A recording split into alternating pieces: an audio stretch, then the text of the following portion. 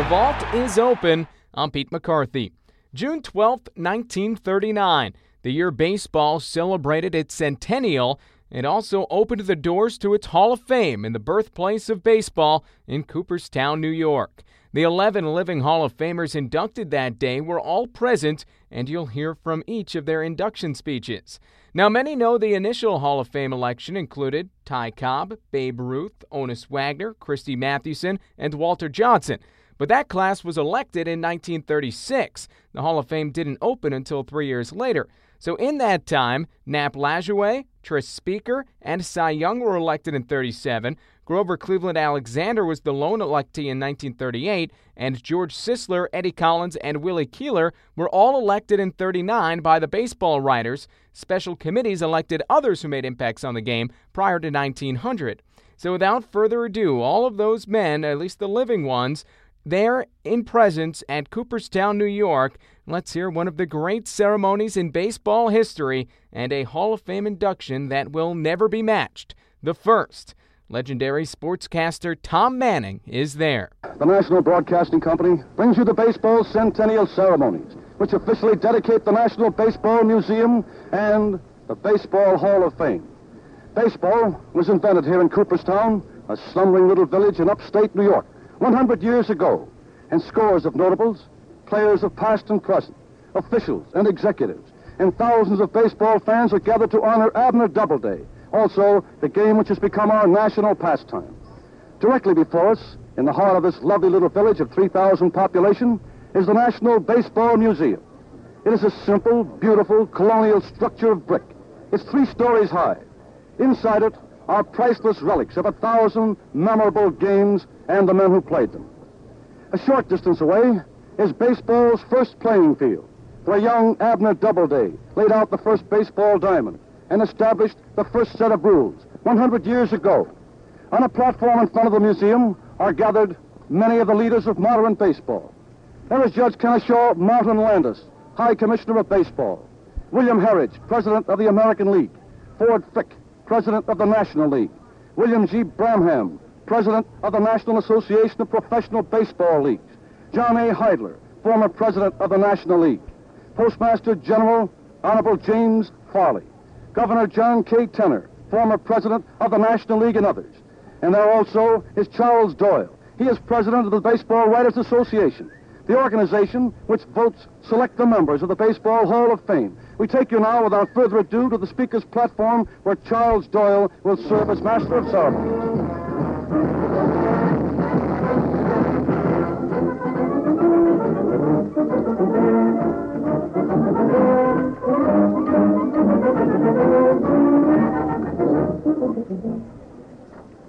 Friends of baseball, today in Cooperstown, home of baseball, we gather in reverence to baseball's immortals, living and dead. This is the centennial of baseball. 100 years ago, in this same village, Abner Doubleday invented this thrilling game. Now, for the first time, his achievement is to be officially honored. On the platform here, in front of the National Baseball Museum, are some of the present great names of baseball. Gathered about by the thousands are townspeople and visitors from far and near, friends of baseball, lovers of this great American sport. And all around, perhaps even as far as the voice of radio can reach, hovers the spirit of baseball. A game well played, a lesson learned, a loss retrieved, defeat sustained gallantly. And now, it gives me great pleasure to introduce to you the Honorable Roland D. Spraker, Mayor of Cooperstown. Mr. Spraker. Judge Landis and friends of baseball everywhere, welcome to Cooperstown. We in Cooperstown have long been proud of the fact that baseball was originated here. And we are happy that the rest of the United States is being told about it during this centennial year. To those of you present here today, we hope you like our village. We hope the National Baseball Museum and Doubleday Field, which we built in pride, will be as thrilling to you as they are to us. To those of you listening in, we extend a cordial invitation to visit Cooperstown, the cradle of baseball. A few hundred yards from the spot at which I now stand is a lovely, peaceful lake, Otsego Lake.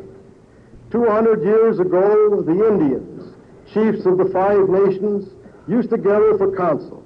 It is known as Otsego Rock, and the word Otsego is said to be a compound which conveys the idea of a spot at which meetings were held. Today, as mayor of Cooperstown, I ask you all to remember that word Otsego, where meetings were held, and meet with us here in Cooperstown during 1939.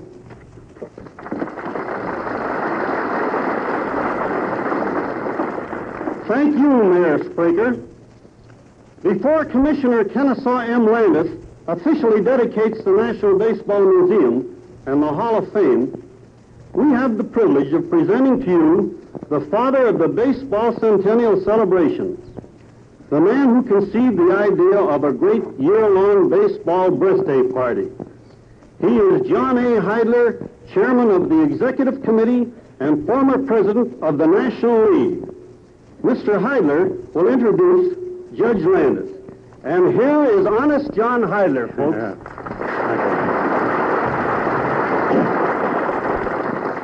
After 20 years of planning, this is indeed the happy consummation of a grand baseball ideal. For all of us closely associated with the game, this will ever be a proud day. For me especially, these are the happiest moments of nearly half a century of efficient service with the old parent National League. No national institution during its first 100 years has so gallantly surmounted obstacles as has our game of baseball. It has followed our flag through wars and into peace. It has met keen competition from many other sports. It has kept step with our country's progress and with that long era of inventions which have changed our mode of national life. Through all of these, it has come and has grown in added stature and dignity as our national game. I wish to pay a word of tribute to the public spirited citizens of this historic village and to the generous interest and support of Mr. Clark, who have cooperated in making this event an outstanding success. To Presidents Frick and Harridge of the major leagues, and to Judge Bramham, chief of all the minor leagues, I wish to express the appreciation of all of us so-called old-timers on making this 100th year the best of all. And now I have the pleasure to introduce to you a man I'm sure you all know, the man who for the past 20 years has been the respected and honored one-man Supreme Court of Baseball, Judge Landis. This one right here. Mr. Heidler, ladies and gentlemen, it gives me a great deal of pleasure to be present at the dedication of the National Baseball Museum and the Baseball Hall of Fame. Since for 100 years this game has lived and thrived and spread all over our country and a large part of the world, it is fitting that it should have a museum, a national museum. And nowhere else than at its birthplace could this museum be appropriately situated. To the 13 pioneers who were the moving spirits of the game in its infancy, and to the 12 players who've been nominated to the Hall of Fame by the Baseball Writers Association, we pay tribute, just tribute. But I should like, and I think all these immortals of baseball would agree with me, I should like to dedicate this museum to all America, to lovers of good sportsmanship, healthy body, keen mind, for those are the principles of baseball. So it is to them, rather than to the few who have been honored here, that I propose to dedicate this shrine of sportsmanship. and now into the hands of Ford Frick, President of the National League, William Harris, President of the American League, and William G. Bramman, President of the National Association of Professional Baseball Leagues, I now have the privilege and the honor of cutting the ribbon across the door. Ladies and gentlemen, at the moment, Judge Landis, Ford Frick, Will Herridge, Mr. Bramham, Chairman Leadus of the Cooperstown Centennial Committee are leaving the platform. They're walking now to the door of the museum. We're going to try to pick up the sign of the shears that is now in the hand of President Ford Frick of the National League. Listen very closely. National League of Professional Baseball Clubs, which I have the honor to represent, considers it a great pride and privilege to assist in the opening of this National Baseball Museum. Ford Frick passes the scissors to President Will Herridge. I have the honor to present and take great pleasure in opening this museum on behalf of the American League. President Bramham is next. In behalf of the National Association of Professional Baseball Leagues, representing 41 leagues and 284 clubs in the United States and Canada, it gives me pleasure to participate in the official dedication of the National Baseball Museum. There you are, ladies and gentlemen. We're standing right at the door of the museum, and now the red, white, and blue ribbons have been cut, and the doors are open now for the first time to the public. This beautiful museum, and here is Judge Landis for just a moment. The key is going into the door. Listen.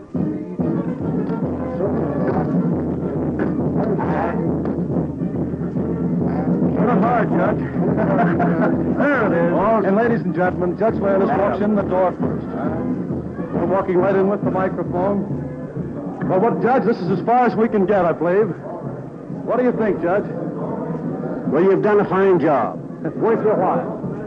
Ladies and gentlemen, Judge Landis was the first to enter the door. The National Broadcasting Company microphone was right at his shoulder, second in. The judge looked around in amazement, and then he's walking right out. He stopped to shake hands with one of the ladies here of Cooperstown, and we're unable to get the judge back. He's being sort of mobbed here by the photographers and so forth. A veritable million of photographers are standing here getting the shots that you'll see in your favorite newspaper tomorrow, and now they're finally extricating Judge Landis from the pulling of the spectators, and he's going back to his place on the platform, and I believe now that we're just about ready to go back to the speaker's rostrum and Mr. Doyle.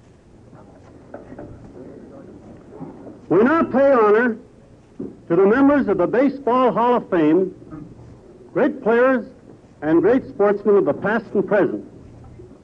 First, the 13 pioneers of baseball, selected by a joint committee of the major leagues. Adrian C. Pop Anson, first baseman and manager of the Chicago Nationals for 21 years. Morgan J. Bulkley, first president of the National League. Alexander J. Cartwright, organizer of the Knickerbockers' first baseball club in 1845 in New York. Henry Chadwick, inventor of the box score, baseball writer for half a century. Charles A. Comiskey, the old Roman, first baseman and owner of the Chicago White Sox. William Arthur Cummings, curveball inventor in 1867 and pitcher for the Brooklyn Stars. William Buck Ewing, catcher for the New York Giants and manager of Cincinnati. Byron Bancroft Johnson, organizer of the American League and its president from 1901 to 1927. John J. McGraw, third baseman, Baltimore Orioles, manager of the New York Giants for 30 years, winning 10 pennants and 3 World Series. Charles O. Haas Radburn, pitcher with the Providence, Boston, and Cincinnati clubs. Albert G. Spaulding, pitcher, Rockford, Illinois, Boston, and Chicago. George Wright, star of the first professional team, the Cincinnati Red Stockings of 1869, great shortstop and captain of Boston in the National League. And Cornelius A. McGillicuddy, Connie Mack, manager of the Philadelphia. And ladies and gentlemen, the priceless privilege of being the first to walk out of the Hall of Museum of Baseball is Connie Mack. And now he's in front of the microphone. Connie Mack was manager of the Philadelphia Athletics since 1909, winning 9 pennants and 5 World Series. Connie Mack, folks.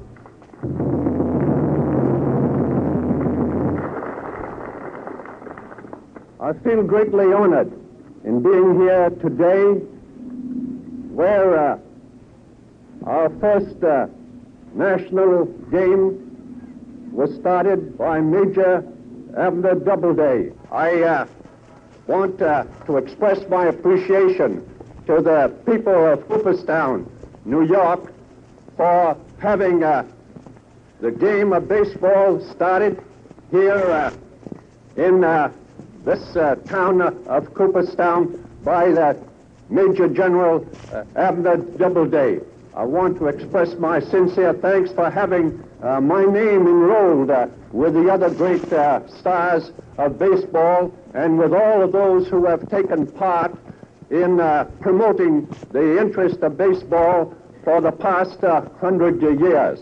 And I am quite positive that in the years to come that we can look forward to our game still progressing due to the fact that we have the Honorable Mr. Branham at the head of the National Association of Baseball, as well as Mr. Ford Frick of the National League and Mr. William Harridge of the American League.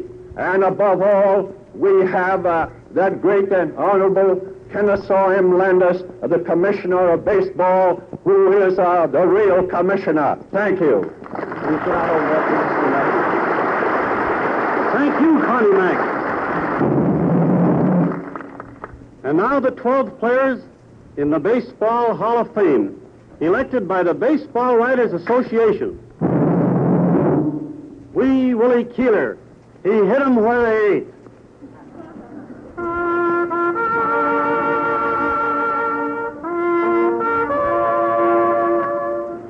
In his memory, Christy Mathewson, baseball's Big Six, master of the fadeaway, and famous pitcher for the Giants.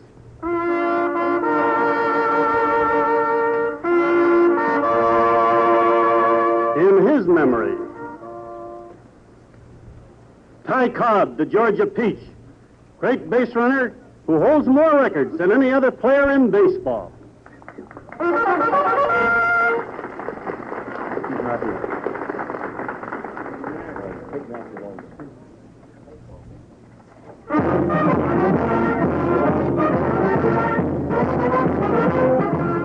Ladies and gentlemen, Ty Cobb was a little bit late in arriving here. We do know, however, that he was at Detroit yesterday and is on his way here to Cooperstown. We'll hear him later in the afternoon.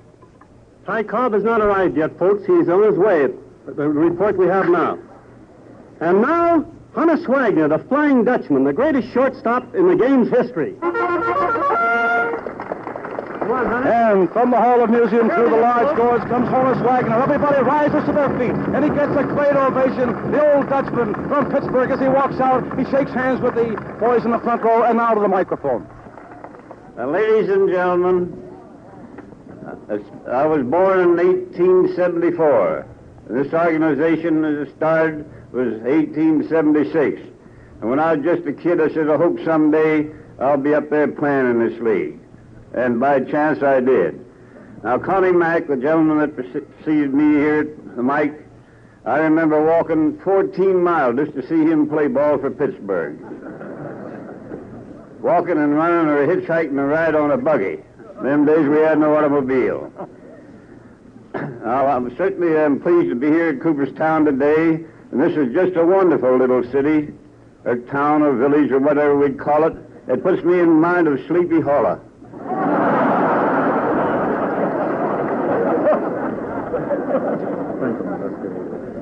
However, I want to thank you for being able to come here today.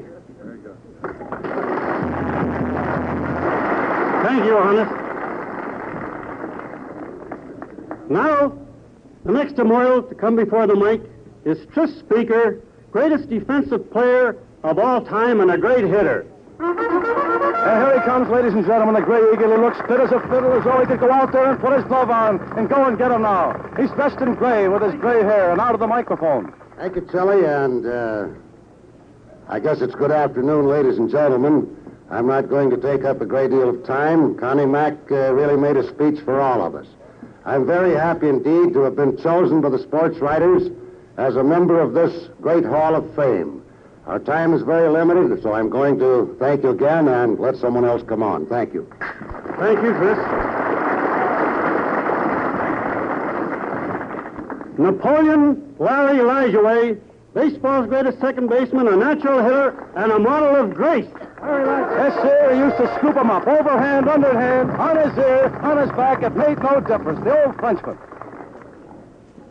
Ladies and gentlemen, I'm very glad to be here today and to meet all the old-timers that you probably, a lot of you, have watched playing baseball and some of the greatest men that ever walked on the ball field. And I am glad to have the honor to be here today and join with them, and I hope that everybody enjoys it as well as I do, because I'm certainly having a great day. Thank you. Thank you, Larry. The next is Cy Young, and we must go into superlatives on Cy Young, for he is the only pitcher who has ever won 500 baseball games. 511. Here he comes, the old granddaddy of them all. He wants to pitch this afternoon on that all-star ball game. He shakes hands with everybody. Now listen for his voice. Folks, I'm like the other boy that's preceded me.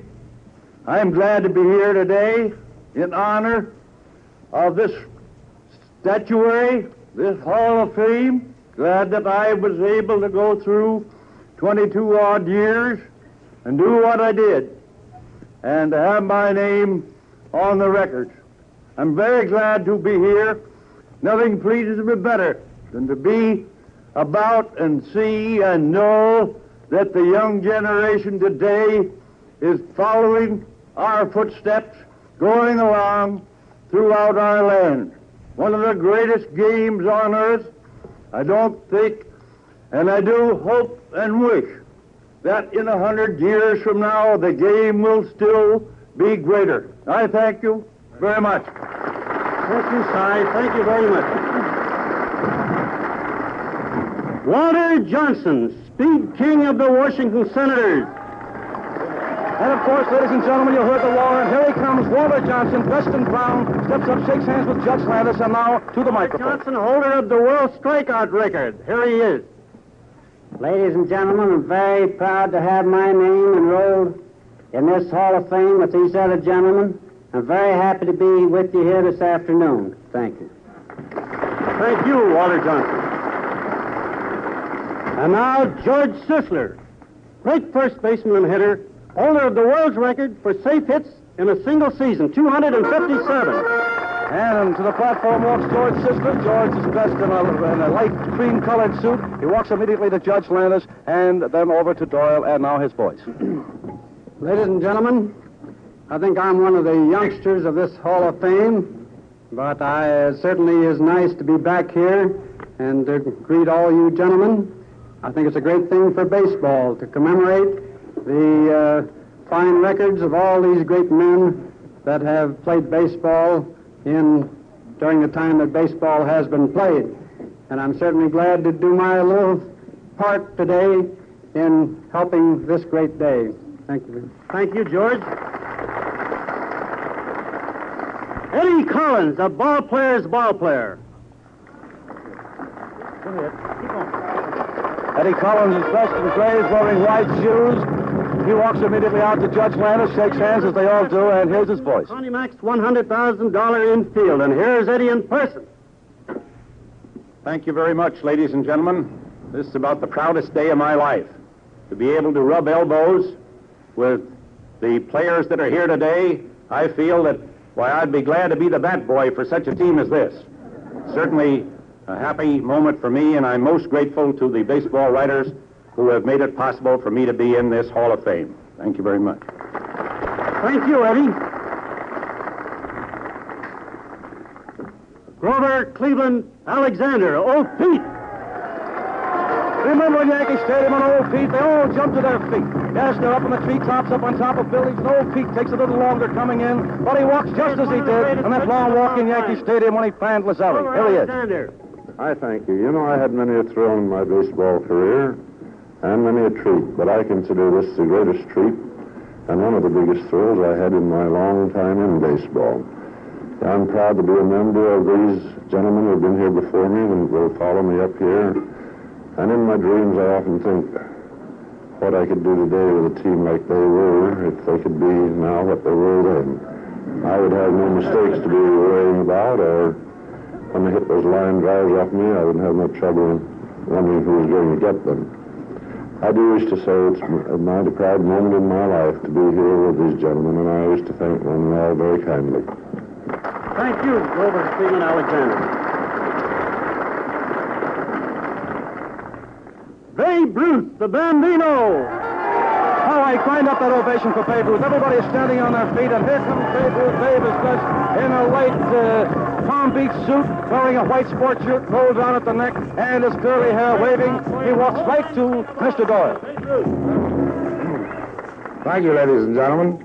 I hope someday that some of the young fellows that's coming into the game will know how it feels to be picked on the Hall of Fame. I know the old boys back in there who were just talking it over. Some have been here long before my time. They got on it, and I worked hard, and I got on it. And I hope that the coming generation, the young boys today, that they'll work hard and also be on it. And as my old friend Cy Young says, I hope it goes another 100 years, and the next 100 years will be the greatest. You know, to me, this is just like an anniversary myself, because 25 years ago yesterday, I pitched my first baseball game in Boston for the Boston Red Sox. So it seems like an anniversary for me, too, and I'm surely glad, and it's a pleasure for me to come up here and be picked also on the Hall of Fame. Thank you.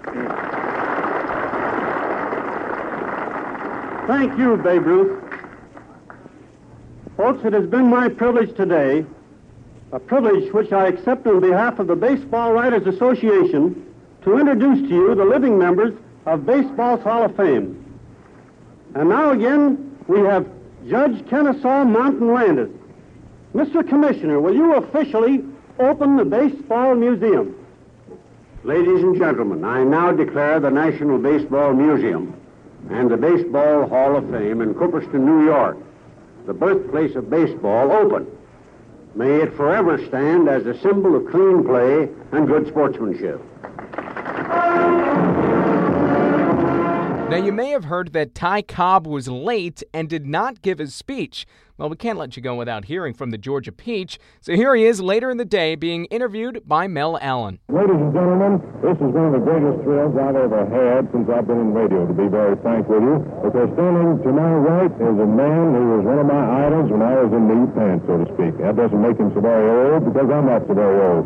But the man I'm talking about is a member of the Hall of Fame, one of the greatest baseball players that has ever lived. None other than the Georgia Peach, Ty Cobb. Mr. Cobb, would you say a few words to our radio audience, please? Ladies and gentlemen, there isn't much that I can say except that I feel very much honored and very happy to be here this day. One of baseball's most eventful days. There's a great many notables here, and it's very interesting to meet lots of old friends and be here on this dedication to the Hall of Fame. Thank you. I suppose that's all I can say. Well, Mr. Cobb, in speaking of the Hall of Fame, we reported to our radio audience the ceremonies that took place at that point, and we were forced to mention that you were somewhat late when everybody, the entire crowd there, was wondering why it was that you were tardy.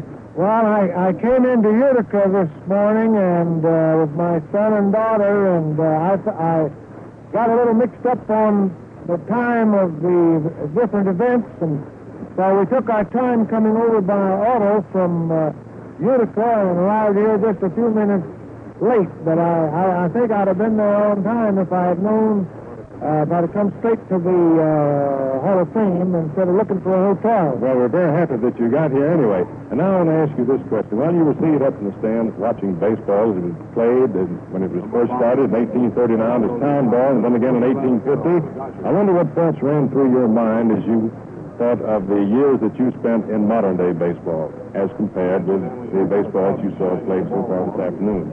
Well, I say one thing, those boys that are out there giving us a demonstration of how the old-time players played, I tell you, they're pretty good.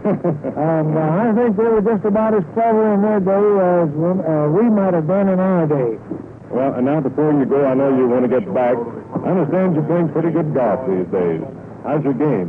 Well, do you want to make a game with me, or do you want to know from me how I'm playing? I want to know from you how you're playing. Well, I'm playing pretty good, but if you want to get a game with me, well, I'm playing terrible, and I want a handicap. All right, thank you very, very much. Ty Cobb. Just very fun audio to listen to, an event that happened over 70 years ago preserved. And it makes you think, do you think anybody who was involved with the ceremony that day would have dreamed it would be listened to in the year 2010? Now, Lou Gehrig later became part of the class of 1939 as he was elected unanimously in a special election by the baseball writers. They waived the usual waiting period because of his sickness that happened in December of that year. Let you know, of course, if you have an event, game, or player you'd like to be reviewed, be sure to email me at pete.mccarthy@mlb.com. Thanks so much for listening. The vault is shut.